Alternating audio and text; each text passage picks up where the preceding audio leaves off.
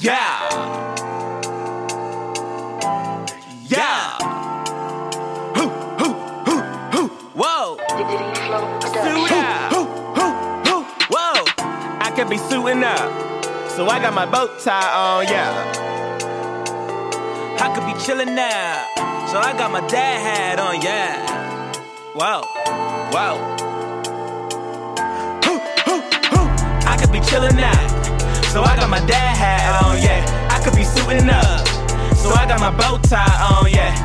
Dad hats and bow ties, dad hats and bow, dad hats and bow ties, dad hats and bow. I could be suiting up, so I got my bow tie on, yeah. I could be chillin' now, so I got my dad hat on, yeah. Dad hats and bow ties, dad hats and bow, dad hats and bow ties, dad hats and bow ties. Ladies and gentlemen, welcome to another episode of Dad Hats and Bow Ties, episode 83. So I am here solo dolo because, as y'all know, there is a pandemic in the world and we are practicing social distancing as much as we possibly can. So D-Flow is definitely home with the family, making sure everything's good on that front. And Distinguished is considered an essential worker. And so for him, he stated that he didn't feel comfortable with the idea of him interacting with multiple people and potentially picking something up on his clothes or something like that and exposing me and the rest of the office to corona. Now, that's not to say that he is at risk. He is not at risk of getting corona, but for him, he felt like it was important just to take those extra precautions. With that being said, the show must go on. We have to give you guys the content and the opinions that y'all love to hate or hate to love, whatever works for you. But yeah, we here. So as much as we can give you this Dad Hats and Bow Ties goodness, we're gonna try and do it. So let's get it popping. Let's start off with a RIP to Joseph Lowery, who was a civil rights icon, passed at 98. So rest in peace, and definitely prayers to the family. We want to get that out the way for sure, because this is a interesting time. This isn't play. Like, we are really in a situation, and so with that being said, I kind of want to make sure that we give you, some good entertainment, but I have to acknowledge his passing. So R.I.P. Joseph Lowery.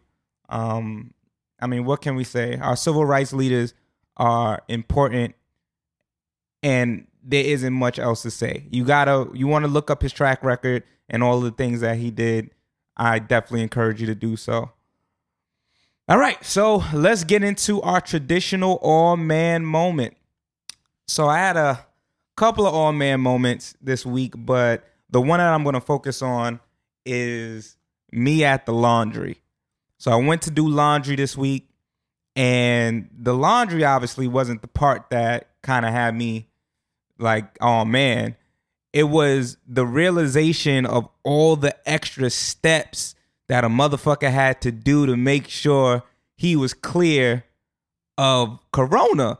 And it was really interesting. So for those of you who don't know, I have a family member who has ALS, and obviously a compromised immune system, as well as sometimes they consider me compromised because of my sickle cell. However, my sickle cell doesn't really, we spoke about this on the podcast before, but my sickle cell doesn't impact me as much as others. So my immune system is pretty much good. But for extra precautions, that's one of the reasons why Distinguished decided not to pull up until this calms down a little bit. But yeah, so because I have a family member who has ALS, I'm precautious too, because I don't want to pick something up and spread it to other people when I'm visiting them, when I'm seeing them, and things like that. And so I just have to keep that in mind, because I do have people that I would like to see and would like to visit and be around, but I'm not going to do so with the idea that I may pick something up. So I'm being extra cautious, making sure that I'm doing all the right things, right? So I go to the laundry and I'm like picking up the cart and I'm like, I have gloves on. So I'm like, all right, cool. I'm good with the gloves. We good here. Then I'm like, shit, I got to use the bathroom. So now I'm like, damn, I got to take a piss real quick. I got to take these gloves off. Now I have brought extra gloves because I'm like that. And niggas is prepared, but I'm like, all right, cool. So I got 3 gloves. I take mine off. So now I got 2 pairs of gloves left. So I'm like, all right, cool. Use the bathroom, get out of there. Now all of that shit was wacky. Nigga had to give me a key, and I'm like, how many niggas touched this key? Like, these are the things that run through your mind when you have to really think about your actions before you do them. So I'm like, yo, how many niggas touched this damn key? All right, make sure you don't touch the key. Now I'm putting laundry into the machines, and I'm like, damn, this table, I might have to wipe this shit down. I don't want to put my clothes in the cart. I don't want to put them back on the table. Just a lot of shit to think about. So that was my man, because I was like, nah, this should not be as complicated as it is. But we are here. This is where we are right now. And we'll talk a little bit about Corona, or I'll talk a little bit about, see, I can't even get out of that shit and thinking about 2 other people here, but I'll talk about Corona a little bit later. But yeah, so that was my man. But let's get to the really pertinent news of the day, the shit that is really going to impact us the most. Ladies and gentlemen, there has been a report of a shortage of condoms. Okay? All right? We are now at red alert. So, there is a plant that is a distributor of condoms, and they're saying that they had to shut down because of the coronavirus. Because of that, normally they make 100 million, or they distribute 100 million condoms in 10 days. But they've been shut down for 10 days. So they haven't been able to keep up with that demand. And so now there's being reports from companies like Durex and stuff that there will be a shortage in, next 10 days. So we are here. Pull-out Olympics has officially begun. Now, I'm not participating, but for you really fucking, I don't even know what to call y'all, daredevil individuals who would love to see what it is, the floodgates is open. Good luck. And I believe that the prize at the end of the tunnel is you don't have a baby. But best believe I am predicting that in November, December, and January, there will be a huge influx of babies, all right? The COVID-19, instead of calling niggas millennials and Gen Z, these are going to be the COVID-19s, all right? But, yeah, that's where we are. We got niggas who have been coronavirus and chilling, or quarantine and chilling for the last 2-3 weeks. And I ain't gonna hold you. It does get a little lonely after week 2. After week 2, you start to look in your phone book a little different. Like, I haven't spoken to so-and-so in a while. I'm letting y'all know. Y'all should not do that. Don't hit them contacts up. It's just going to reinvigorate old bad memories. But we are here. That's really where niggas' mindsets get to after week 2. I'm just breaking it down for you. Week 1 is like, oh, this ain't that bad. You know what I mean? Shit, a little time off. I'm by myself. I'm chilling. I get to watch all the things I want to watch. I get to do all the things I want to do. By week 2, you know what I mean? You stop scrolling on IG the same way. Now you texting people you haven't spoken to in 5 months. Hey, how you doing? You keeping safe? You good? That's where we are. Week 3, that's where you see all the fuckery on Instagram, which we will talk about now. So Instagram Live, ladies and gentlemen, listen to my voice and listen to me clearly. Nobody gives a fuck about y'all lives that much, okay? Y'all niggas is on Instagram Live every 22 seconds. Y'all gotta relax. Nobody cares. I'm not asking you questions. okay? If I want to ask you something, I'm going to text you directly. Fuck is we doing? Stop going on Instagram Live showing y'all just exposing that y'all don't do shit. We get it, all right? We all are stuck in the house. You don't need to be on Instagram Live every 2 seconds talking about, hey, y'all, what y'all doing? I'm just here. I don't give a fuck. I don't care. I don't care. And this goes for the fucking celebrities, too, because all y'all niggas is bored, too. Just keep jumping on live. Yo, I can't get to my stories because there's 56 niggas going live. Y'all gotta relax. It's not that deep. Now, honestly, what this is showing me is that we really need to learn how to be by ourselves. Every 5 minutes, we are seeking validation from strangers. Because if you're really trying to keep up with the people in your life, sure, cool. You could be on Instagram, and Instagram Live could be a tool for that. But we also got FaceTime. We also have calls.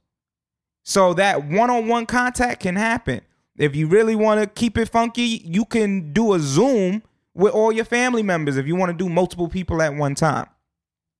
But this Instagram Live shit, let's be real with ourselves. This is all about seeking validation from other people and having other people see what we doing, comment on what we doing, and making us feel like we are somebody in a time where not everybody is comfortable being by themselves. Not everybody feels good being alone. And that's understandable. There's nothing wrong with that at all. It's just a matter of moderation and learning to be by yourself. I think that that's the important piece that we are missing in this generation. We are consistently looking for validation somewhere, some form, somehow. And it's like we don't give ourselves enough time to really be by ourselves, learn who we are as individuals, and then go interact in the world with this new understanding of who we are. We don't do it enough. And that goes for relationships too. I think that's one of the main components as to why relationships fail, honestly. For me, I don't think enough people know themselves well enough. When you know yourself well enough, you can tell your partner or spouse ahead of time how you're feeling, what's going on with you, and give them some form of a forewarning so that way you guys can communicate with one another as to how to proceed. Maybe you need some distance, maybe you need some space, maybe you need some love, maybe you need some comfort, some attention. But when you don't know yourself, you just end up in attitudes, or you end up in not feeling like yourself. And then this person has to deal with it and try to figure out the fucking jigsaw puzzle. And I think that that's a large piece of what is going on, not only in relationships, but friendships and families. We don't know ourselves. So this is a time where that is something that we can do. That's something that we can practice. Shit, we got no choice. And now, let me not be insensitive to the people that are home with multiple generational families in one household, or are home with multiple people. They got 8 people in the house, 6 people in the house. This is a challenging time for those people. And we don't always acknowledge that and understand that. But this is a challenging time for people who have so many other bodies existing with them at one time. And they all have to be in a confined space. So my prayers definitely go out to those people. My thoughts go out to those people. But at the same time, for us who can, we can use this time to really reflect and work on us and understand us so that we bring the best version of us into society. So we got to get out this Instagram Live, this social media confinement. It does not define us. It's supposed to be a tool that helps us connect with other people. And I think that that's dope. I'm all for it. I'm not one of these niggas that is like, technology is bad. Like, that's not me. But at the end of the day, I do feel like we are straying from using it correctly. We got to get back to that. And we're going to talk about that a little bit more with these stupid motherfuckers out here licking shit. I'm letting you know right now. I see you lick some shit in front of me, I'm punching you right in your face. Okay? It's right here. It's on the podcast. All right? I'm letting niggas know. Don't lick no shit in front of me. Don't lick no shit in general. All right, so you got, last week we spoke about Shorty who was on the airplane licking toilet bowls, talking about she was bringing corona awareness. I don't get it. I don't know how you're doing that by licking the toilet, but kudos to you, okay? And now we got some nigga Corey Pfister. We're not even going to talk about that last name. I hope that the source that I got this shit from was wrong, but Pfister, okay? My man's name is Corey Pfister. What did you expect from a nigga named Corey Pfister? The next video was going to be a fist going up his ass. We know where this was going, all right? But Corey Pfister was out here, and he decided to lick a bunch of deodorants in some convenience store. I don't know if it was Walmart, Walgreens. I don't know where the fuck the nigga was. But he decided it would be a grand idea to wake up one morning, walk or drive. You got to break these things down because niggas really got to understand the process as to how we get to the nigga licking shit in a convenience store. How do we get here? A nigga had to get up, get the bright idea. You know what? I'm going to go lick some shit. You know, there's corona out here, and they're saying one of the ways to get it is by some nigga touching some shit and then that shit getting into my mouth. But I got the bright idea to go out there and lick some shit. All right? So the nigga gets up in the morning. He has that epiphany. He travels to said destination and then proceeds to lick things. And then the nigga gets hit with a terrorism charge. All right? We are in quarantine. There are a bunch of states that are locked down. Y'all Instagram celebrity wannabe ass niggas need to chill the fuck out, okay? And I go for my niggas too that know me and I know them. Y'all niggas got to chill out. It's not all fun. It's not all games. Granted, some of the shit is funny. I'm not going to take away from the humor aspect of it. But only when you're putting yourself in danger or you're doing stupid shit to yourself and nobody else. All right? There is an equivalent exchange when you lick something, dummy. You are not only picking up the germs, but you are putting germs out there. So if you had corona and didn't know you had it, and then you licked all that shit, and niggas go and they go pick up a deodorant, now they have corona too.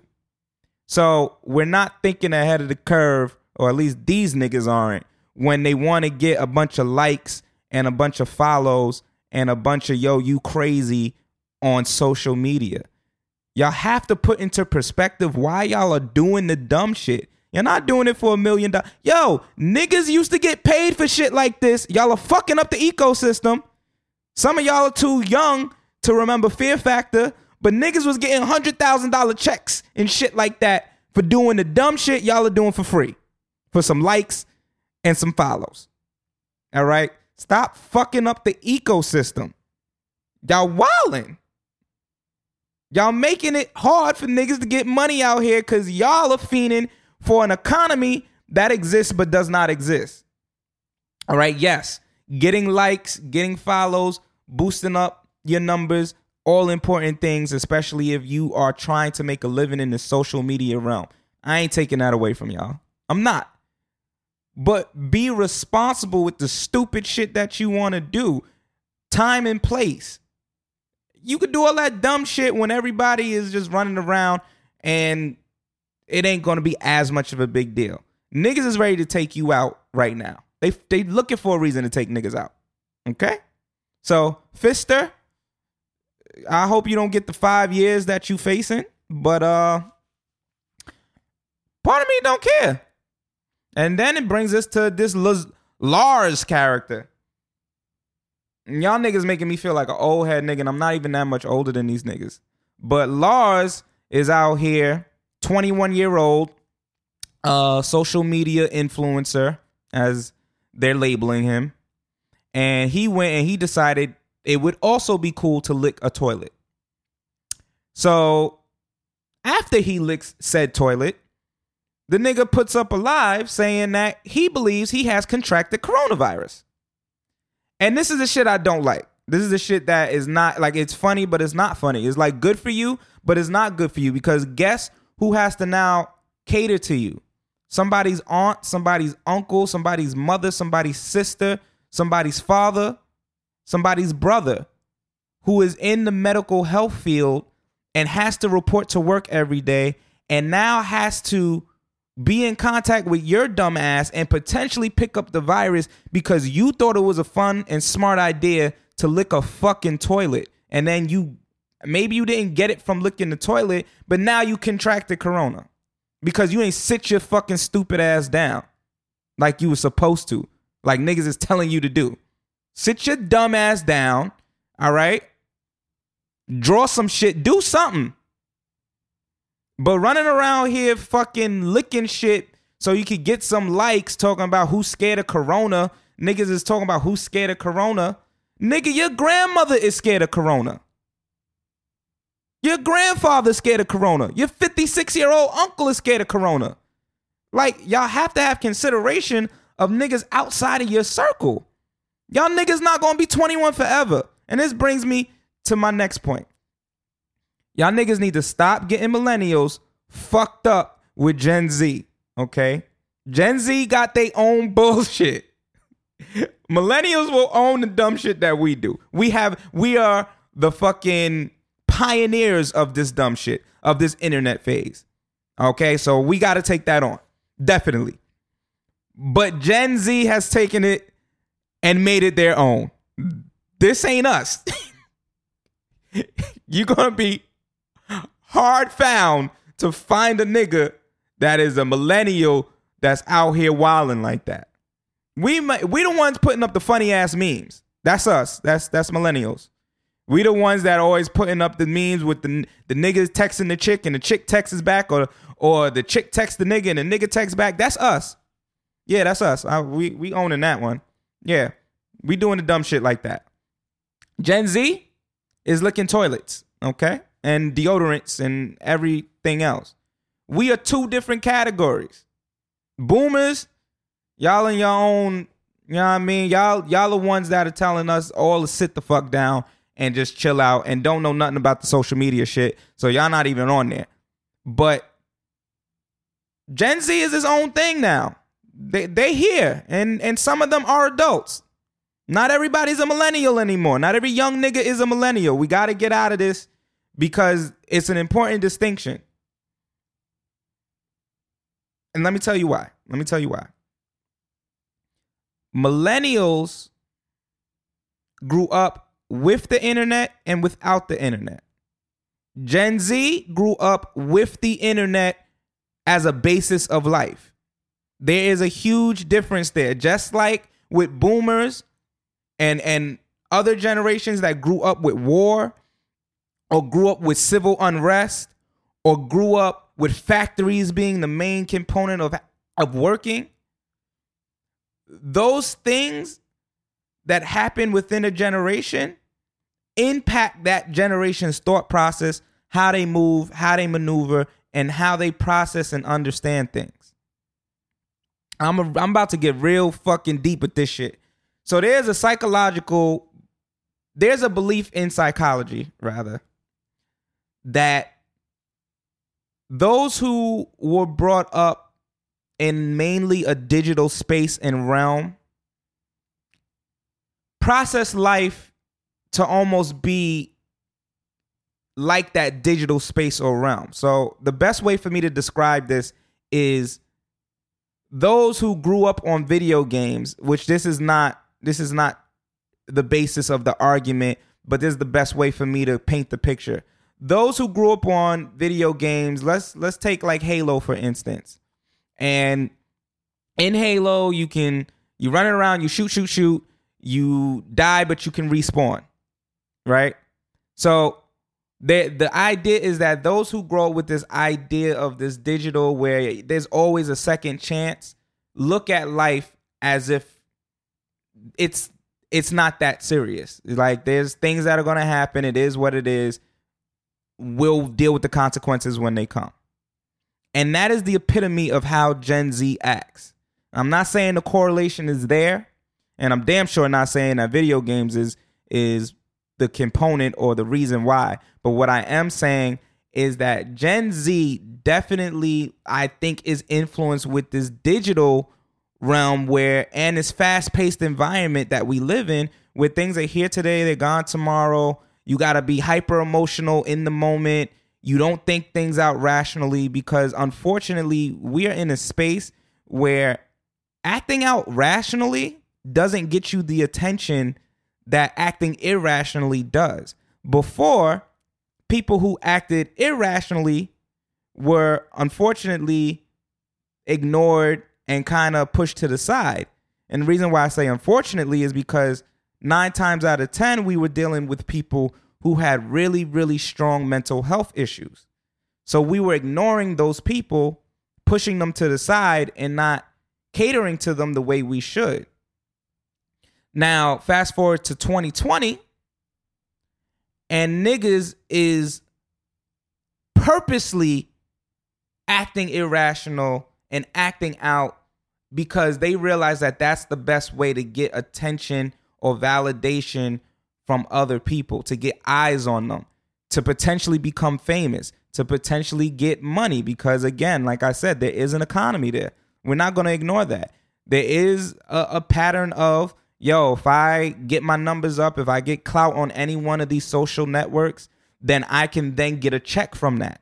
Whether it's direct to consumer, or there's going to be a company coming to me that says, hey, we want to, quote unquote, buy you out and make you part of our company, so now you're a face of it. Or, hey, we want a partnership with you and you wear our stuff and we'll give you a check every 2 months as long as you keep promoting it for the duration of this contract. There is an economy in the social media game. Don't get it fucked up. If you don't believe that, and if you don't acknowledge that, you're already losing the battle. You already are missing why certain people act the way they do. And we need to understand that in order to fix it, honestly. But with that being said, Generation Z does not know how to separate the digital from the real life. And that's not their fault. It is what they grew up in. A lot of Gen Zs grew up with an iPad in their hand. Literally. I've seen parents raising kids, and the first thing they do is shove an iPad at them because it keeps the child entertained for a period of time. I'm not faulting parents for that, but it's the reality. So for a lot of Gen Z, they're attached to the digital world. And not because it's a negative, it's not because it's some thing that they're just hooked and addicted to. It literally is a part of life for them. So when generations that are removed from Generation Z kind of come at them like, yo, I really don't understand why social media or why they can't get away from technology, it's because it's been a part of life for them. It's like for millennials, cable television. Well, no, we were here before cable television too. See, it's kind of hard with us. We've been here for everything. But for us, let's say video games. Video games were a part of our life for most of us. Game consoles started coming out in the 80s. That's when most of us were born.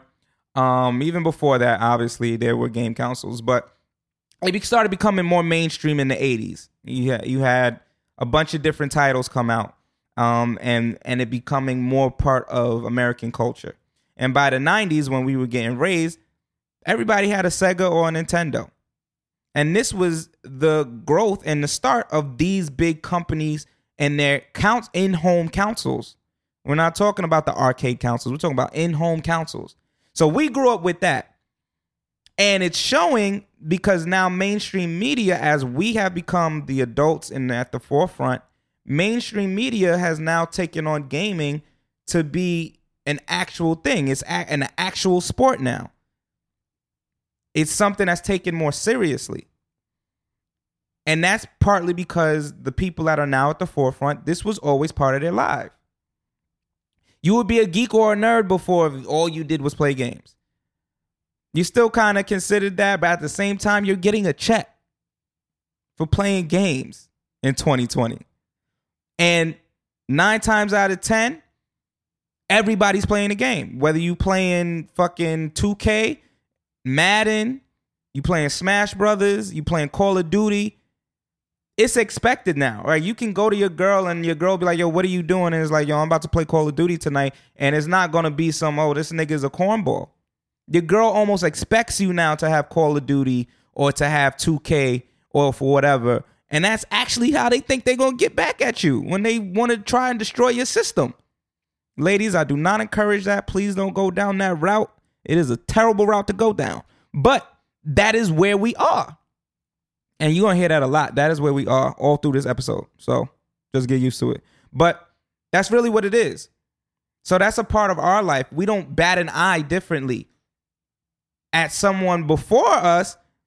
I remember the generation before, the dude was like, yeah, I play games. And nigga looking at this nigga like, yo, you a kid? You playing games? But now a 30-year-old could be like, yo, yeah, I'm about to go home and play Call of Duty. And it's just a way of life. It's like, all right, cool. So to link it back to what I was talking about before, it's the same exact thing with social media. It is a part of their life. Going on Instagram to have a conversation as opposed to just calling a nigga and just having a regular conversation that way is ingrained in their life. Going on live and being like, yo, we gonna beef on live and curse each other out and get an audience. That's ingrained in their culture as Gen Z. That's something that they've adapted. That's something that's a little foreign to everybody who's not Gen Z because that's ingrained in their life. Now, bringing it back to millennials as to, again, why we are different. We grew up in the middle of it. We saw the internet rise. We saw the technological revolution and evolution. And we kind of have a different understanding of it than Gen Z. That's my opinion. I'm not saying that there's a huge gap where we can't bridge it, but there is a different understanding.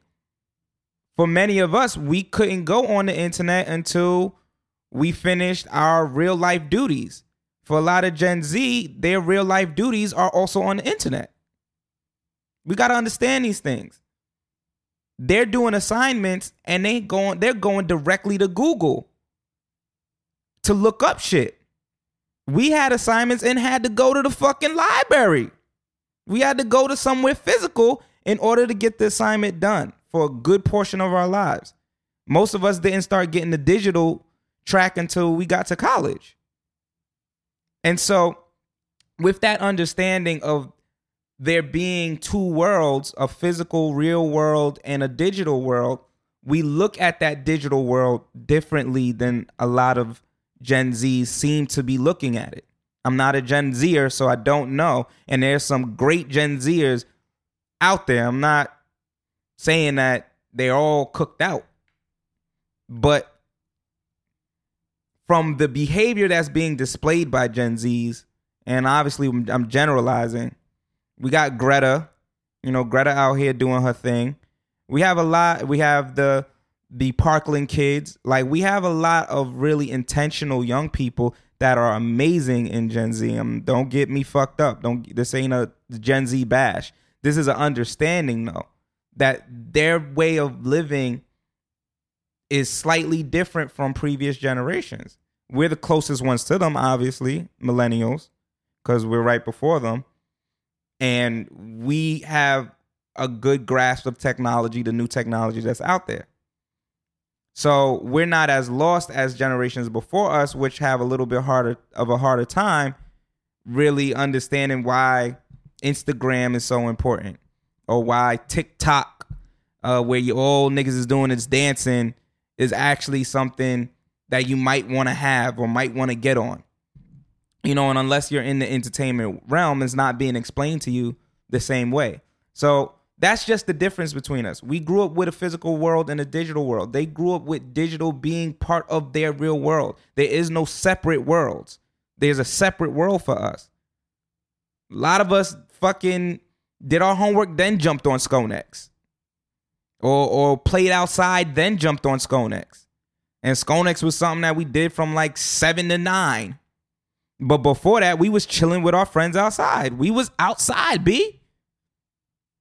Gen Z, they rushing home to jump on the fucking phone that they already had on their possession in the first place. But unless there's a real reason for them to go somewhere, the studies are showing that a lot of Gen Zers like to be home. They don't like to be out. So there's a difference there. Stop getting us fucking confused. Right? Because as long as Gen Z is acting like this and not like the Parkland kids who are amazing, as long as they want to do shit like licking toilet bowls, they can keep that shit all to themselves. That is theirs. That ain't ours. So, as y'all know, I'm not the biggest fan of Monique. But she said something I do feel like I have to commend her for this week. And she basically admitted that she wasn't interested in being a mother. She was interested in being famous, and she paid for that. And I think that that is such a powerful, powerful thing for someone to admit to and someone to say. And let me tell you why. It's transitional. This isn't just about Monique and her fame and wanting to be a celebrity and actually succeeding in that role. But a lot of us in this day and age are not fulfilling our obligations to our young people in the way that we could, because we are so distracted with other things. Whether it is back to social media, we're distracted with that. Whether it is being distracted by a bad relationship that we already knew was bad when we went into it. A fuck nigga or a fuck girl, and they bringing drama into your life every single day. And because of that drama, you can't bring positivity to the young people that you're responsible for. Whether it is you're an older brother and you got a younger brother, you're a mother or father, and you have a child at home, a lot of us, if we're boiling it down, we may love being a father. We may love being a mother. We may love being a parent. But some of us in our current state are not interested in it. There's a difference there. There's a difference. I'm not talking about investment. I think everybody's invested. Well, most people, can't say everybody, but most people are invested in making sure that their children are taken care of and are doing well. But being interested in that, sometimes there's a disconnect there. Being interested in that means coming up with ways to constantly engage the young person in your life and making sure that it's not just a matter of I'm just doing the bare minimum, but actually being interested. If you think about something that you're really excited for, when you're nurturing a business for the first time, or you're nurturing a relationship for the first time, and you're all in, you sitting up at 3 a.m. with your legs in the air, kicking them as a grown-ass man while you on the phone talking about, yeah, you like pancakes too? Yeah, nigga, that's what I'm talking about. That type of interested, where you talking about fucking pancakes at 3 a.m. If you're not interested like that, I'm not saying that you're a bad parent, but there's a difference between being interested, being invested, and just doing the bare minimum. So I just think that that was such a powerful thing for her to bring to the forefront. Because, listen, we have to return back to this idea of community. We have to return back to this idea of village.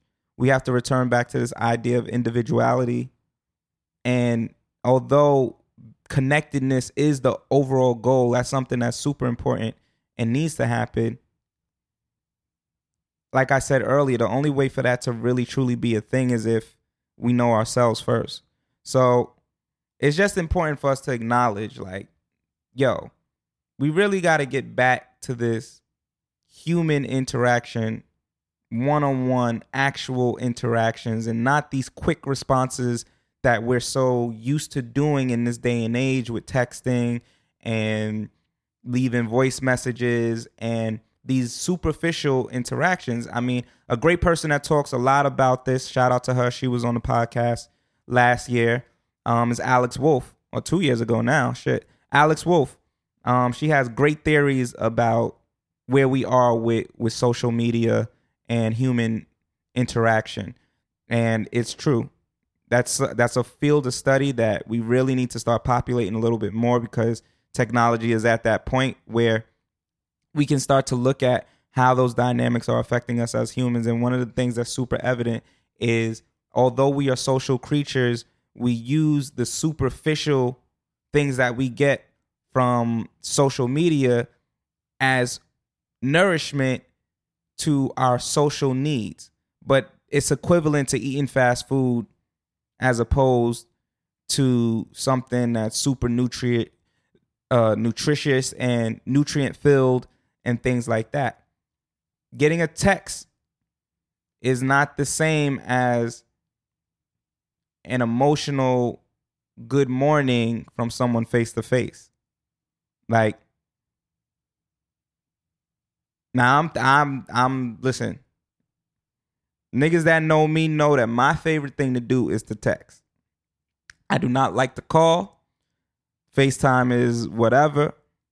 But my biggest form of communication is texting. That's what I like to do. But even I can admit, especially within this time, that it hits a little different when you have a conversation with somebody or even a FaceTime with somebody, when you're unable, when you're being told that you're not allowed to. Not to that extent, but it's being advised that you don't have as much contact with people as you're used to having. So those things are being cherished a little bit more. So shout out to Monique for that. Hopefully Monique's, I didn't even take a look at her special. We spoke about that a while ago. I'm going to see if I can take a look at that. I'm going to recommend that as something to people to watch. I don't even know when the shit come out. I don't even know if it's out already, so I don't know what the fuck I'm talking about. If it's out, watch it. If not, the shit is coming out. Y'all already know. But let's get into these IG DJing and beat battles and fucking everything else that these celebrities have been doing. First of all, let me just start off by saying that I think it's a great idea. It's a great use of your platforms for this type of content. Keeping fans and people engaged with you. This is the proper way to do IG Live, okay? If anybody wants, to figure out what the fuck to do in order to get your IG Live content game up, instead of just going live and, hey guys, this is what you do. Have a purpose with the content. If you're a bottle girl, link up with your other bottle girlfriend and do an ass shaking content. Who can shake the ass the best, okay? That's not really the best use of it, but shit, it's better than what some of y'all niggas is doing when y'all come out here talking about not a goddamn thing. But, yeah, have something to do. So it started with Swiss Beats and Timbaland. I heard Timbaland wax that ass, but in the beginning, Swiss Beats had the upper hand. It just kind of the tide shifted because Timbaland is that nigga when it comes to the beat game. Anybody would let you know Timbaland is up there. He's one of the GOATs, if not the GOAT. So it started with that. That went really well, and then it kind of sparked a lot of other people to get into this IG Live game, and I think it was DJ Nice. I'm not sure. D Nice, yeah, DJ D Nice. He did the live Instagram party for like 3 days, and I think he's planning on continuing it at some other point. But he did the DJing party, and it just picked up steam, and people were coming in, and he had Michelle Obama, he had Joe Biden, he had Bernie Sanders, he had a lot of different people just pop up and make it live, and it felt like a party for some people. It felt like a way to just let off steam and not really focus on the fact that for a lot of people, they are essentially locked down, although the wording isn't being used that way. But we're being told in the U.S. to basically stay inside. And unless there's an absolute necessity to get your ass outside, stay in. So with that, it's just giving people something to do, because a lot of y'all niggas is bored. I get it. But then Joe Budden, shout out to the Joe Budden podcast. They put together the Boy Wonder versus Hit Boy. And I didn't watch it. I think the shit happened Saturday, or Friday, one of the two. But I missed it. But that is definitely a beat battle that I'd be interested in seeing. And for those of you who don't know what the beat battles really consist of or look like, it's basically the two artists playing songs that have their beats on it. So if the Boy Wonder did some shit with Drake, he's busting that out. If Hit Boy did something with fucking Big Sean, he's busting one of those out. So it's basically one of those, and they doing it like, all right, cool. Oh, word, that's lit. But you forgot about bah, and then they do theirs. So it's definitely a dope concept. It's picking up IG Live. I do feel like it should continue. But then we had niggas fucking up the ecosystem, and that's my favorite phrase, y'all. Y'all gotta understand, fucking up the ecosystem is my favorite phrase, but niggas do it so much. So we had these niggas, Sean Garrett and The Dream. Now, what they were talking about doing, I'm all for. But the problem with artists, me included, is artists are sensitive motherfuckers, man. Swiss and Timbaland, yeah, we versing each other, but we cool. Boy Wonder and Hit Boy, yeah, we versing each other, but we cool. Here come the motherfucking Dream and Sean Garrett. First of all, what the fuck is Sean Garrett eating? The nigga look like he gained 45 pounds since that Anaconda, that Nicki Minaj fucking video 10 years. I guess it was 10 years. But damn, nigga was all in shape with a 6-pack in that video. Nigga look like all he eat is Krispy Kremes and McNuggets. But I digress. We got Sean Garrett versus The Dream, and they were talking about songs that they wrote for other people. Now, if you don't know, Sean Garrett is a huge writer, and The Dream, obviously, well, it may not be obvious for some people, but The Dream is behind a lot of your crazy hits. The Dream has wrote some shit. Beyonce, Rihanna, the list goes on for the people that he's written for. But they were going to do a write-off contest. And The Dream was basically like, yo, I'm going to put up $25K. You put up $25K for the corona relief. And let's go at it. Let's do it. But it didn't just continue to be a simple thing. These niggas decided they want to start cursing each other out, going on live, talking about all types of other shit that got nothing to do with the write-off battle. And now y'all fucking up the ecosystem, because this is supposed to be a fun time for niggas to just have some form of entertainment that is a new stream that potentially could turn into something else. But y'all niggas is taking it way too seriously and out of context with the back and forths and the wild allegations and all the extra shit that y'all doing against each other. Relax, y'all. Just chill out. So today, before I actually started the podcast, I saw that Neo put up that he wanted to do a write-off against Jonta Austin. Now, I don't know who the fuck Jonta Austin is. I don't think many of us know who Jonta Austin is. However, this is the play that I think Neo is doing, and I think it's smart, and I kind of commend him for it. I think Neo knows we don't know who Jonta Austin is. But I think Neo is trying to bring light to Jonta Austin. So this is a win-win for him. If he busts Jonta Austin's ass in this fucking write-off, then he busts his ass.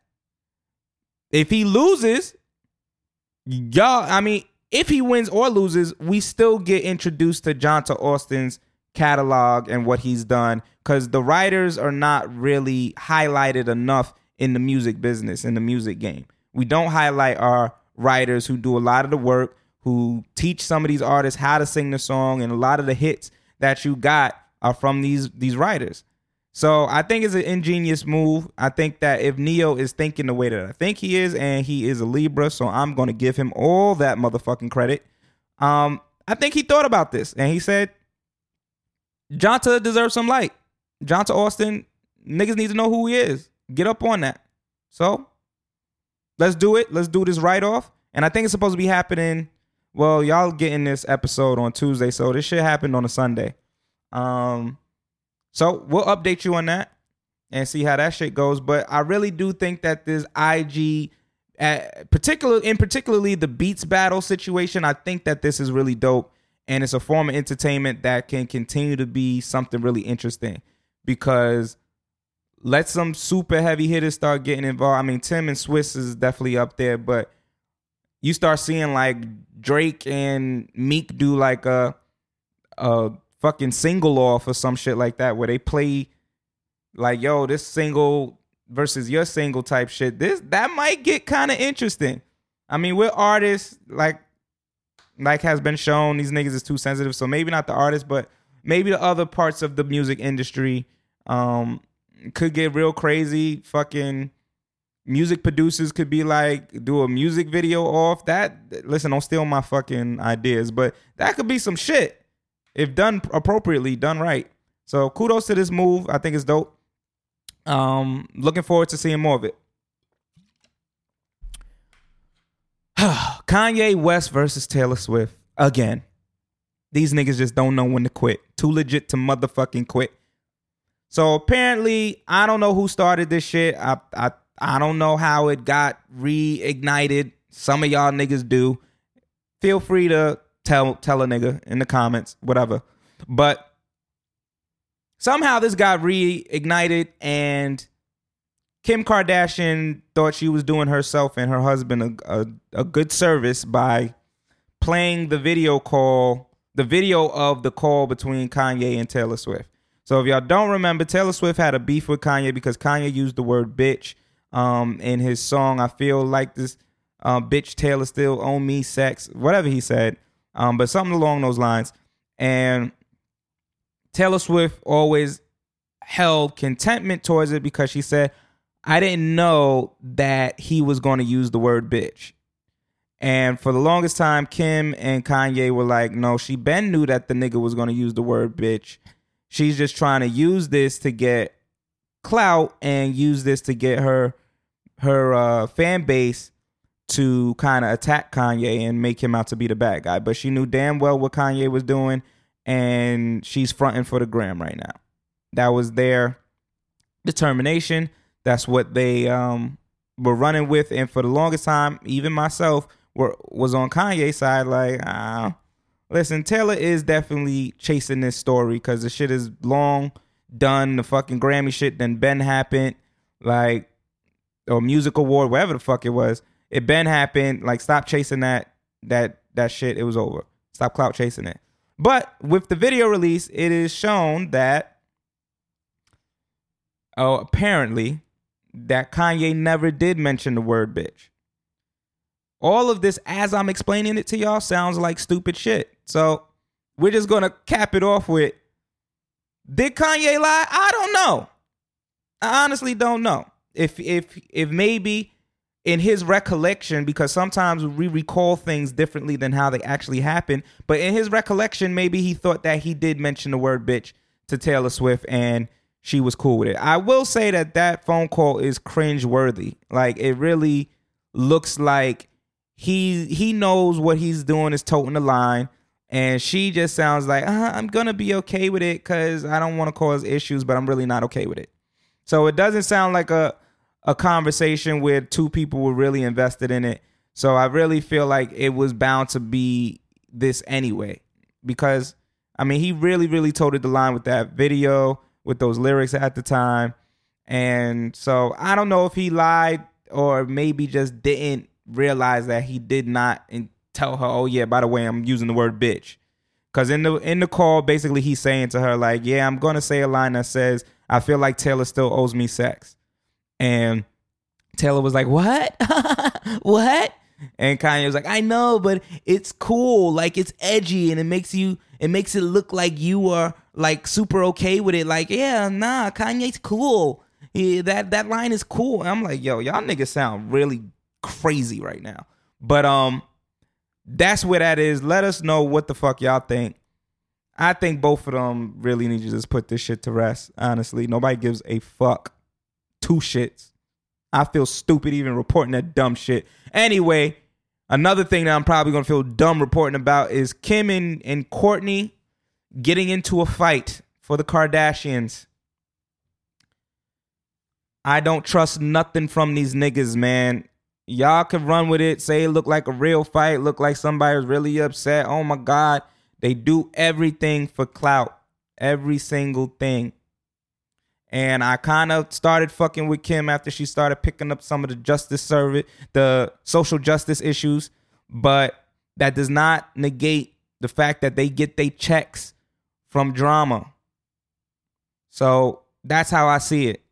Some of y'all may be like, nah, that shit really went down, and y'all are really interested to see how they recover or what led to it and all of that. But for me, I just feel like it's a clout chase. They need attention on them. They've been relatively quiet in terms of them for a decent period of time. So I don't see this as anything else, but let's put the attention back on us, even though this is kind of not the time for anybody to be really invested in that. But that's how I see that shit. Riri and Drake seem to be cool again, which is very interesting to see. Some people didn't see this happening anytime soon, but if you know a good nigga like Drake, you know he's always sending. He probably sent her like 3 fucking dozen roses several times since their breakup. But it's good to see, honestly. I think that this is how it should be between exes. You guys break up. Maybe y'all need some space. Maybe y'all need some distance. But eventually, like, your ex should not be your enemy unless they really did some foul shit during the relationship. That's how I see it. I'm not going to look at you and, like, for me, most of my relationships started out with people that I was friends or friendly with. So I'm not going to go from we were cool and we were friendly to I don't fuck with you and I hate you solely because we got into a romantic situation and realized that it wasn't going to work out and then decided to take a step back from the romance and get back into just being who we were. Like, I'm not going to then be like, nah, you're the worst person in the world unless you did something within that time frame that showed me you were the worst person in the world. But other than that, if you're still the same person I met before we started being romantic, then we should be able to be cool again at some point in time. So I love the move. It looks super dope. It's really interesting. They keep throwing jabs and jokes at one another. Some of y'all think that the shit is real. Newsflash. They're cool. They're friendly. Like, relax. Party Next Door is Drake's nigga. And Party just dropped the album, which we will talk about. But yeah, so that's my take on that. Great to see. I hope more people really start to look at their relationships with their exes in a different light and don't think that everything has to end in negativity or bad. Like, if they were your friend before, they should be your friend after. Kevin Hart, new baby on the way. Congratulations, brother. Congratulations, Kevin motherfucking Hart. Kevin Hart has been through a lot for these past couple years. Some of y'all niggas still hate him. I don't. I think Kevin he shows us what humanity is, honestly. He's a human being. And that's what his story entails to me. There's fuck-ups and there's rebounds and there's comebacks. Like, so I'm very happy for him. I'm very happy for the baby on the way. Be safe and much love to you. Now, one thing that Kevin Hart is doing that I also really admire and I think is really cool, and it goes back to this IG content because that's where a lot of us are living currently since we can't go outside. He's doing this series called Messages from the Heart, and it's really, really dope. So what he's doing is he recounts some of his life lessons and life stories and he brings them to the forefront and he leaves a little gem at the end of them. Now, one thing that I'm really understanding about Kevin Hart is he is an amazing fucking storyteller. Like, goddamn, this nigga could tell a motherfucking story. But he's a great storyteller and the way he ties things together, sometimes they're a reach. It's a reach. Sometimes it's a reach, but it's still beautifully woven together. So again, if you're looking for content to really quell your urge and your needs for something to keep you entertained, I think that is something that you might want to look into. Messages by the Heart is on his IG live. I mean, not his live. It's on his IG store. No, what the fuck? IGTV. Getting them shits all fucked up. Sounding like I'm a boomer. God damn. But all right. So let's get to the music. Party Next Door dropped the album Friday called Party Mobile. I'm on my second listen. I have to listen to things sometimes 2 times in order to really grasp it. On my first listen, it was mid for me. It was just cool. My second listen, I'm liking things a little bit more. Now, of course, because there is this quote unquote beef between him and The Weeknd, we have to talk about whether the Party Mobile was better than After Hours. And for me, I'm going with a no. I know on Joe Budden, they feel like Party Next Door had delivered a better album. I don't necessarily agree. I'm going for a no. I think it's a dope project. And again, I have to complete my second listen. There are some songs on there, and it's definitely an enjoyable listen. There are elements of it that, like I said, are just mid. And overall, the project is mid to me. But that's more because some of his choruses, they're just dry to me. They just repeating the same shit over and over and over, and he does that often. Like a lot of his songs have certain lines that he'll just say over and over. They have certain choruses that he just says over and over. So for me, it's just that I like really intentional writing, and I do believe that he's being intentional. At least he thinks he is, but it just also is coming off like weak to me. The Weeknd, I can see why some people don't really look at it in high esteem, the new project. It's not the best from The Weeknd because there is limited variety. I think he needed to just have a little bit more variety in his sound. Maybe throw a ballad on there.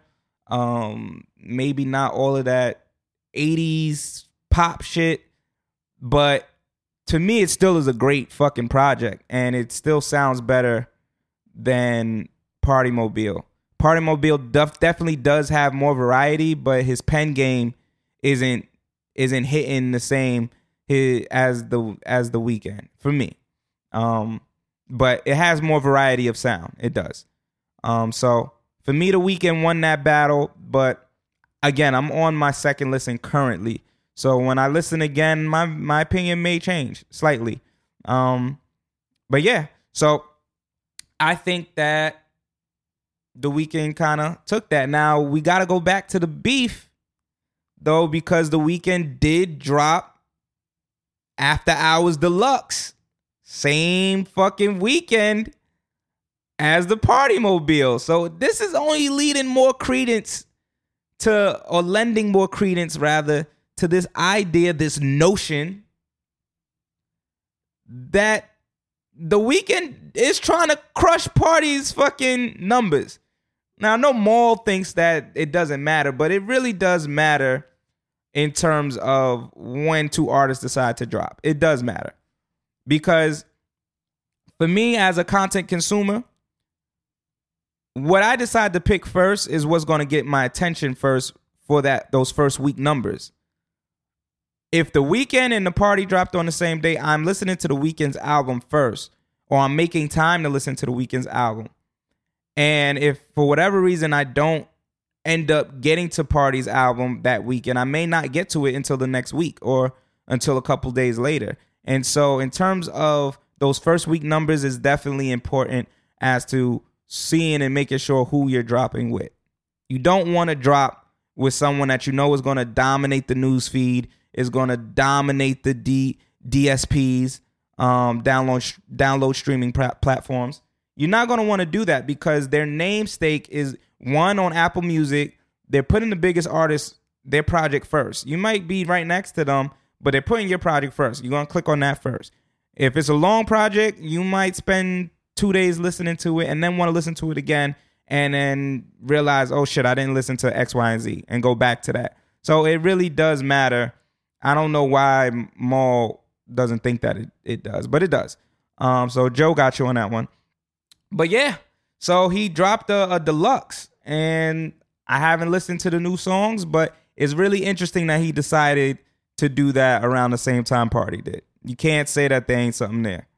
Now, that also leads us to have this conversation about artists and these deluxe projects. Artists keep dropping deluxe projects. And this is more of a recent thing. I mean, the deluxe thing obviously was a thing that has existed in music. But in this DSP lay of the land, this is kind of a new trend that artists will drop their project and then a week later drop the deluxe. So Uzi did it, and now The Weeknd is doing it. And I haven't listened to the new deluxe, but it's really interesting. I wonder why this is the trend. I'm sure it has something to do with numbers, and deluxes, I do believe, if I'm not mistaken, count as the original project. So you can add an extra 100 to 250 to your original project in terms of streams and numbers and units being sold. So I do feel like it has something to do with that. But it's definitely an interesting trend that I'm seeing with artists. Boosie needs to get the fuck off IG. Okay? Somebody needs to take his phone. And I'm not saying that because of his stances. I know that a lot of people agree with him. And then obviously there's a large group of people that feel like his stances are a little bit ignorant. I'm definitely in the middle, leaning more towards the ignorant pile. And let me tell you why. Boosie should know better. Because he keeps shooting himself in the foot. He keeps saying things and doing things that are toting the line. And I'm really starting to feel like this is because there's somebody in his ear telling him to keep doing these behaviors because it's keeping him relevant. So they're basically taking the nigga outside of his element and putting him here to try and get relevancy and to get eyes on him. And the moment people start doing that, I think that they put themselves in position to get into a fucked up situation that they're not really ready for. And honestly, if I'm keeping it a stack, I don't think people are laughing with Boosie. I think the majority of people are laughing at him. They may agree with him, but they're laughing at him. They're not laughing with him. So recently he did the strippers on his IG. IG said they were going to take his account away if they seen nudity on his shit again. He obviously has the stance on the transgender children and making the storyline for Dwayne Wade's daughter to seem as if Dwayne Wade was encouraging a sex change operation.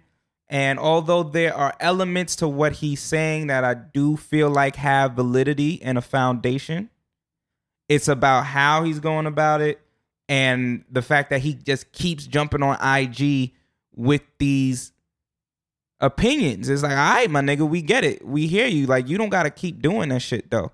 Because now it's just starting to seem like you're chasing the clout. You're chasing the moment just to get whatever reaction and they stay relevant. And to me, that's corny. If that's really your opinion, then that's your opinion. I don't mind that. Like, besides the fact of I may not agree with everything that you have to say, or I may not agree with your stance 100%. But beyond that, like, have your opinion. But don't force that shit on IG every 2 seconds, because now it's starting to seem like this is just a plight. This is just something to get you attention. And then it always ends up on the Shade Room. And I already told you guys about what some of those linkages between the Shade Room and niggas that you haven't heard from in ages is about. That's just a money exchange there. Yo, we pay you X, Y, and Z. You advertise us. Don't call it an advertisement, obviously. We're just going to, they'll go on your IG, find something you put up that they think is going to get attention, and they throw it up there. But that's a partnership right there. So I just think that somebody needs to take this nigga's phone before he says or does some shit where we don't have access to Boosie no more. I want to see Kings win. I'm not going to sit here and keep laughing at niggas.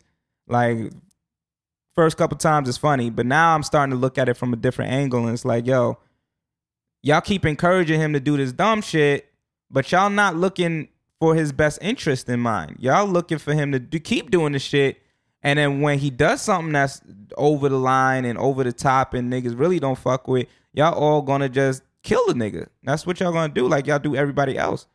So that's not cool to me. So somebody needs to get into Boosie's ear and let him know that, yo, although this is a way to keep attention on you and shit, is not for the right reasons. Like, I get it. Some people looking at it like, yeah, he just being real and raw, and he just giving niggas honest, unfiltered opinions, and that's the generation that we're in right now. We like honest, unfiltered opinions until we don't. Then we want to cancel everybody. But I get that. It's just a matter of I don't want to see him get to the point where niggas are trying to cancel him. A nigga that I wouldn't mind getting canceled, though, is Blueface. Now, listen. It is well documented that I don't really fuck with the things that Blueface does. I don't know Blueface, so I can't say that I don't fuck with Blueface. He might be a great person in person. Great individual in person, rather. But from things that I've seen him say, the interviews, all these different things, I really don't have an affinity for the brother. So seeing this nigga crack an egg over his mom's head, talking about I'm gonna give you $1,000 for cracking 2 eggs over your head, I don't know, man. It don't feel right to me. It don't. It's not funny. It's not jokes. Like, I could never see myself. Me and my mom play around. Me and my mom are clowns. I can't see myself doing things to belittle or degrade my mom on IG Live. And the fact that their relationship was strained from the beginning, it only just makes it even more like, it's different if you know that there's love there. If there's love in the home. I'm not saying there isn't, but it's different when we as people watching in, we as the consumers of the content that you're deciding to put out, when we see it and say, oh, we know that there's a loving relationship there, as opposed to us seeing that and knowing damn well that y'all don't fuck with each other just a year ago. I mean, a lot can change in a year, but that seemed like some pretty irreconcilable shit y'all was going through. So, I don't know. I don't like seeing it. But what I will give him credit and will big him up on is this Lizzo situation where they trying to drag Blueface. I don't fuck with Blueface, but y'all niggas is bugging. There's nothing to drag him here. All the nigga said was, yeah, she's a bigger girl, but she could still get it. She is a bigger girl, ladies and gentlemen. Like, that's the reality. There's nothing wrong with understanding that. Niggas come to me all the time and be like, nigga, you're short. I'm 5'7". Okay. Like, what the fuck? I'm short. So I'm not going to take offense to something that I know about myself. And he didn't say anything in an offensive way. He didn't say, oh, she a big girl, so I'm never touching big girls. I don't like. He said she's a bigger girl and she could get it. Because they asked the question in a way that was leading to that. If Lizzo has the corona but says you says for you to come over, are you coming? And he's like, yeah, nigga, I'm going. So let's not be fucking doofuses and kill him for stupid shit. Let's kill him for the shit that actually needs our attention on, not dumb shit like that.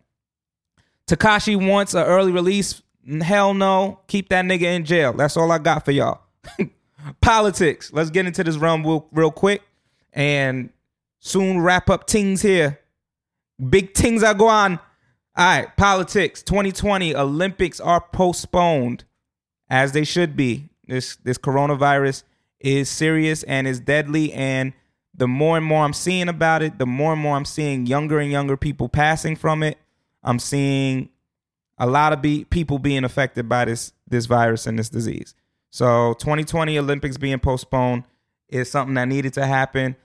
I always look forward to the Olympics. It's an amazing thing, but I totally understand and would like to see what the contingency plan ends up being.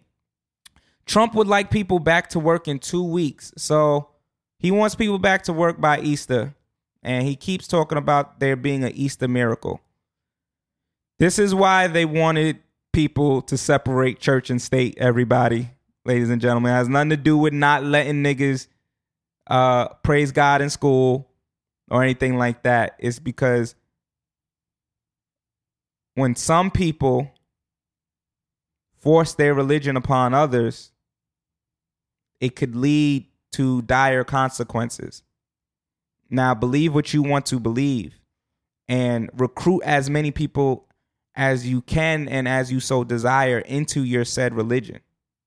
But the reason why they want to keep government and religion separate is because of situations like this, where our governmental leader has a particular religious belief and ideology and is ignoring the science around what's happening and is making his decision based somewhat, it seems like, at least that's how he's explaining it. I'm not going to sit here and make it sound like it's that simple, but it sounds like he's partly basing his decision off of his religion.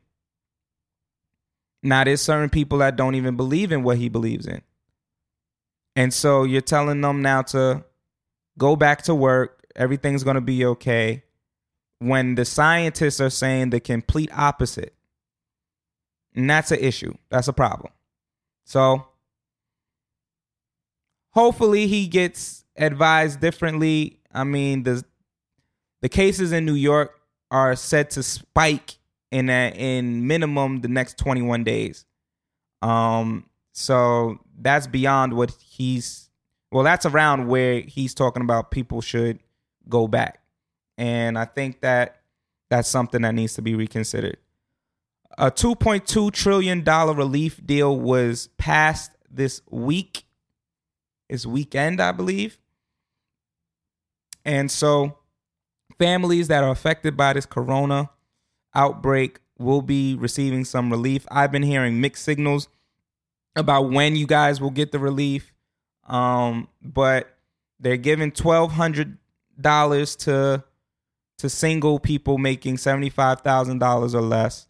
And I believe they're giving $2,400 to families and an extra additional $500 for each child that is under the age of 16, I want to say, something along those lines. I didn't really read up on it as much as I could have before I got here, but I believe that that's what's in the bill. It's a starting point. It's definitely not enough. It's a one-time thing. It's not like a monthly situation in this first bill, but it's enough. I mean, it's a start. It's definitely a start for relief efforts. I know too many people who are in the bar industry or the entertainment club, just hourly workers in general, and this is a trying time. They're seeing bills come in and they can't pay it. They can't do anything about it. They're seeing rent come in and they can't do anything about it. Literally can't do anything about it. You lost your job without any forewarning of losing your job in a state. I'm not talking about New York. I mean the state of the country where businesses are closed down either permanently or for the meantime and are not looking to hire new people. So there's not much you can do in that. You lose your job and you can't really go out there and go get a job unless you are like super entrepreneur and can just hustle some shit up real quick. You're going to have a lot of drug dealers out here. And niggas probably ain't even buying drugs like that. But to my point, this is a dire time for a lot of people. So they need that relief. And I hope that, they get it and we can get to a place soon where people are able to get their finances back in order. With that, there's been a part of the bill apparently where if you owe child support, you will not get a part of the stimulus. I do not agree with that unless the money that they were going to give to said individual that owes child support ends up going to the mother and children of that individual. So if y'all just not giving them the stimulus, I don't agree with that. If y'all not giving it to them, but giving it directly to the family. So if Shorty is taking care of the kid and she was only going to get the $1,200, but now she's getting $2,200, I'm okay with that. But it also kind of negates the fact that, listen, that one situation regarding child support should not continue to push you down to a point where you can't recover. It doesn't mean that this person who may still be in the service industry or hourly worker doesn't need money to survive themselves. So not giving them the stimulus support, I'm just not really a fan of that idea. And I get the reason why. It's kind of like, well, if you ain't paying child support, then you can't get these perks. But at the same time, we are in an emergency state, literally. So people need help, and defining them by things that they owe the government, I don't know. It just has to be thought out a little bit more. I will be a little bit more okay with it if, again, it goes to the family. Governor Cuomo is out here looking like a motherfucking G. He's been handling this pandemic really, really well for New York, showing great leadership. He's been in the trenches. He's fighting for the people. Like, this is what American presidents used to look like, in case any of us forgot, with this nigga in the office, Agent 45. But the way Cuomo is handling this situation, he's looking real presidential, and he's not running now, so don't get my words twisted up. But I would love to see him run in the future if this is the type of energy that he continues to bring to the table. And obviously, Cuomo has been here for a while, but he's just hilarious. Him and his brother go back and forth every night, like when they go on CNN together. I mean, his brother's an anchor, and obviously he's the governor, but it's just funny to see them go back and forth. He just seems like a real human being, real cool guy, and he's not panicking. This is a lot going on in New York, but he's not panicking. He's keeping it G, and I respect it. And hopefully, maybe 2024 or beyond, maybe we'll see a President Cuomo. Like, again, this is based off of the energy that he's bringing to the table now. Andrew Gillum. Now, this story is really fucking interesting, and I don't think many people know about it because it's been kind of swept under the rug, and I don't like that. So we're going to talk about it.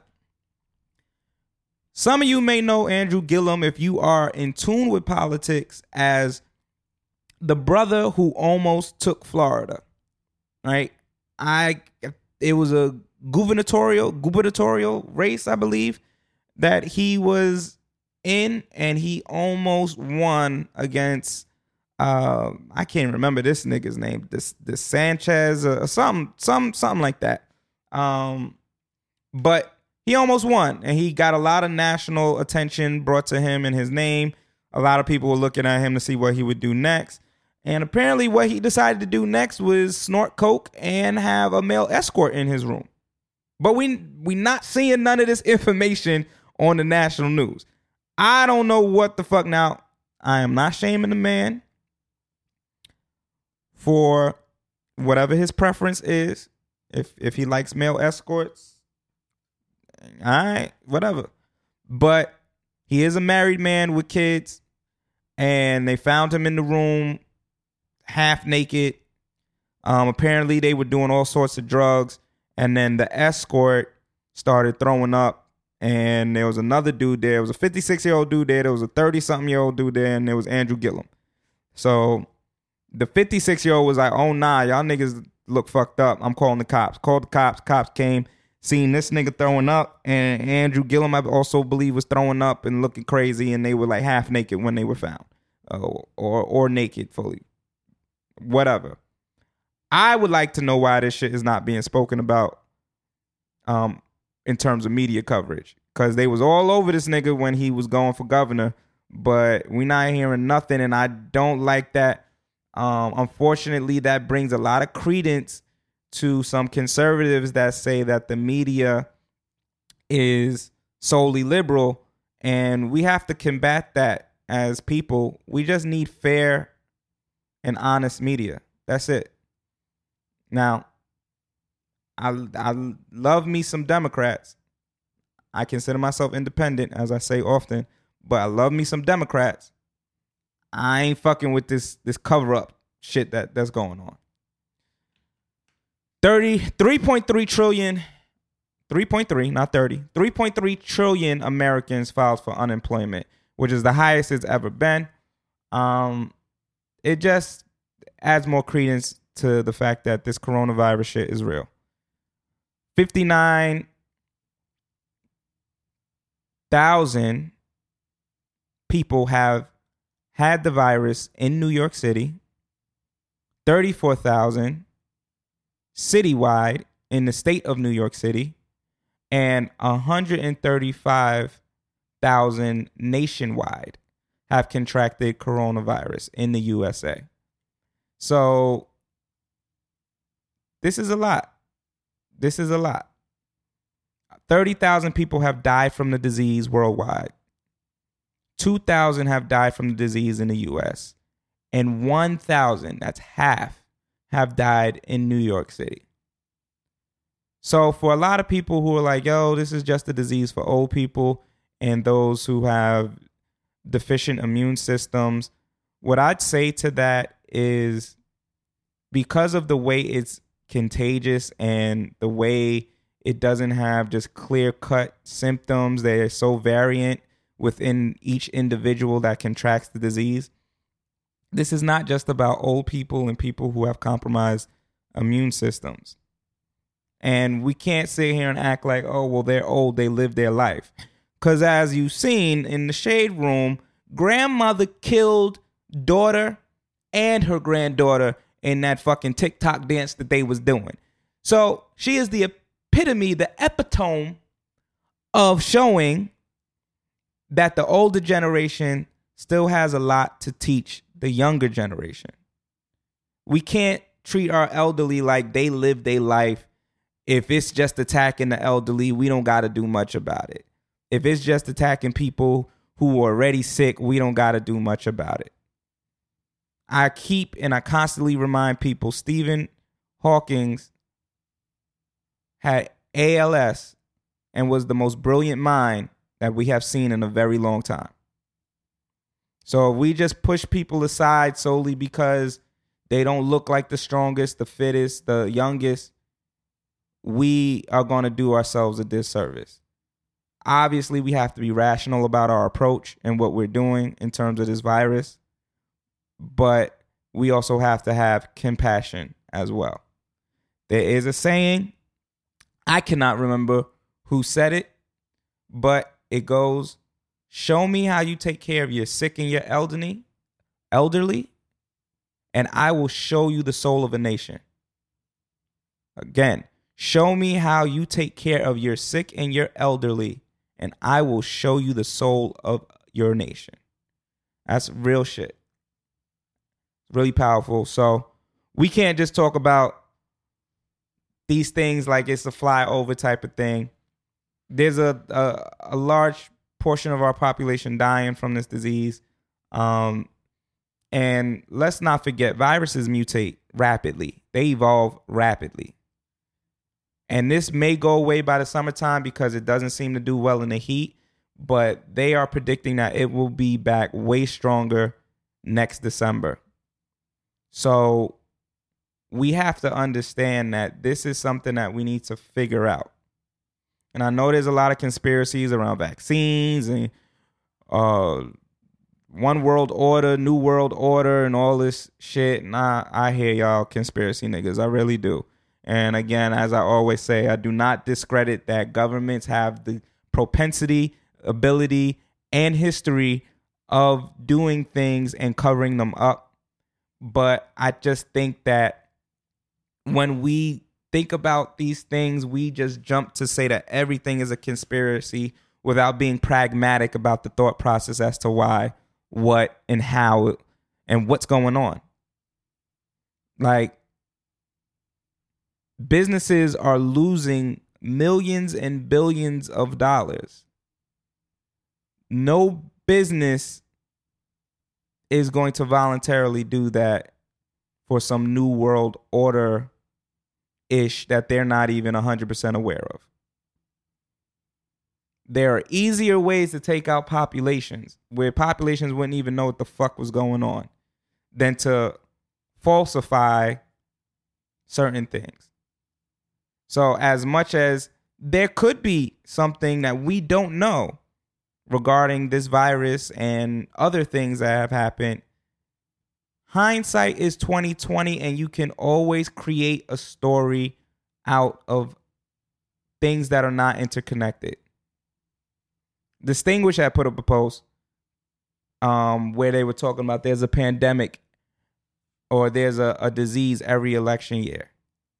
And I said to him, and I'll say it to y'all, we have election years every 2 years, y'all. Every 2 years. The likelihood of something hitting within that time frame is large, as well as that's not true. Swine flu started in 2009. Now, I didn't look at all of the pandemics because I already knew it wasn't true. I didn't feel like going through all that. But swine flu started in 2009, not 2010, as some memes and some misinformation is being presented to lend more credence to that idea that this is nothing but something that happens within every election year. It's not true. As well as we have in this country consistent elections. We have elections for the House and Senate every 2 years. We have presidential elections every 4 years. There's bound to be some election happening at some point. So a big election at that. So we just have to be careful about the information that we're receiving, how we're internalizing it, and putting it back out into the world, because that's adding more anxiety to this situation. We aren't doing anything good for those around us by adding more anxiety to this situation and adding more to it than what it needs to be. Now, I'm all for a conspiracy that has some real strong facts and credence behind it, but what I constantly warn about is getting information from the internet, getting information from a popular influencer that seems credible, and then just divulging the same thing without doing your own research and looking it up. There's one brother, I think he's a good guy, but I don't really fuck with the shit that he be putting out, because it's all about conspiracy this, conspiracy that, and he's not checking his facts, and that's Rizza Islam. I know a lot of niggas fuck with him. I think he's a cool dude. He does not check his sources. He put out a joint not too long ago talking about swine flu infected more and killed more than coronavirus, and that there was just spreading of fear from the government. But his numbers were from a 2-year span of dealing with swine flu, 2009, 2010, versus 1 month of dealing with coronavirus. These are the things that people are doing to just prove their point, make it seem like they're ahead of the curve, make it seem like they're the most knowledgeable person. And unfortunately, now I don't know if that's what his intention is. I'm not commenting on him. I don't know the brother. But unfortunately, leading people into following them but that also leading to a check for themselves, because sooner or later they're offering the book that they wrote, or the conference they'll be speaking at, or the this or the that, and it's disingenuous. It's not a reality. It's not what they actually believe. At some point, they're just pandering this information because they know they have a group of followers that are willing and yearning to get something new to hop on to validate their own conspiracies about how terrible this world is and the government is. And again, we all know that the government commits atrocities and covers shit up. Tuskegee Airmen. That's all I got to say on that. But do your research, and not just, we live in this age where you can go on the internet and you can type in a Google search and it will bring up exactly what it is that you typed in as the question. Is there a new world order? And you'll see 50,000 articles saying yes and no. That's not doing the research. Or going down your own rabbit hole deeper and deeper just to validate what you thought. Look up counter arguments. Look up and see if there is any validity to what you're thinking or saying or reading. And then compare the two. All right, does this make sense? Yeah, that does make more sense. This reason doesn't really add up. And find your answer that way. So that's my thoughts on that. About to wrap up this episode. First thing I'm going to do is tell you guys a couple of different things that I'm watching and that maybe you want to take a look into. And then we're going to wrap it up with What Would Dad Say? Let's get it. So in terms of TV shows, I just watched The Circle from beginning to end. Shout out to the silent celeb, as I know her. Y'all may know her as Mercedes or Karen, but the silent celeb, who was one of our very first guests on Dad Hats and Bow Ties. Shout out to her. And she was basically the reason why I decided to tune into The Circle. It was her, and then a lot of people were like, nah, this shit was really good. So I tuned into The Circle, and I did not expect to get hooked the way I did. It's a really, really interesting show. It's part game show turned into like a dating situation. And then it's part like the real world, like where it's just people living and chilling and living a life. So it's really interesting. Obviously, there is some producing going on there. And I was like really interested. And we're definitely going to see if we could get Silent. I know she's busy now, but we see if we could get Silent back on the show to talk about some of the intricacies of how they did it, especially, you know, with the voice sounding board, which I read into, and basically they were saying that there was a control room in which when they would say message or whatever, the producers would actually hear it and type out what it was that they said, because it was just way too many discrepancies in like how they would operate the board, how they would get it to activate. Like I was just like, nah. Like at one point, a nigga was like, walked up to the screen and said, and then this type of monkey emoji. And I was like, there ain't no program in the world right now that's affordable enough for a entertainment show to pick up that can look at you, wave your hands and wiggle around and know exactly what emoji you need or want or desire. So I definitely was like, yeah, there had to be some producing behind that. But I would love to know from being on the show, like, what were some of the things that she went through. But overall, show is really good. I would definitely suggest that. These are definitely things to watch while in quarantine, since, you know, a lot of us got some time on our hands. So that show's on Netflix. Another great Netflix show that it's a documentary that a lot of people are talking about, seems really interesting, is something called The Tiger King. Tiger King follows a murder mystery revolving some really eccentric characters dealing with the zoo world, which is a really interesting angle that we haven't seen much. And I've watched one episode. I'm going to see if I can watch a few more today or tomorrow. But it's really interesting and it's entertaining because there's a lot of eccentric characters, like really, really interesting people Really, really crazy shit. Ozark, I have not watched it yet. I keep hearing that it's really, really good. I'm going to try and get into it. I encourage anybody else to get into it as well. Little Dicky has a show, I think, called Dave.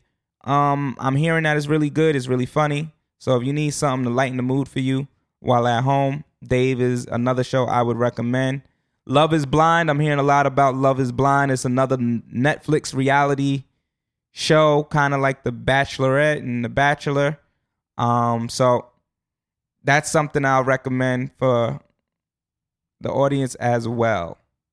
Movies. I just copped 1917. Heard it was super dope. When I saw the previews, I wanted to see it. I just never had the time to. And it looked really, really good.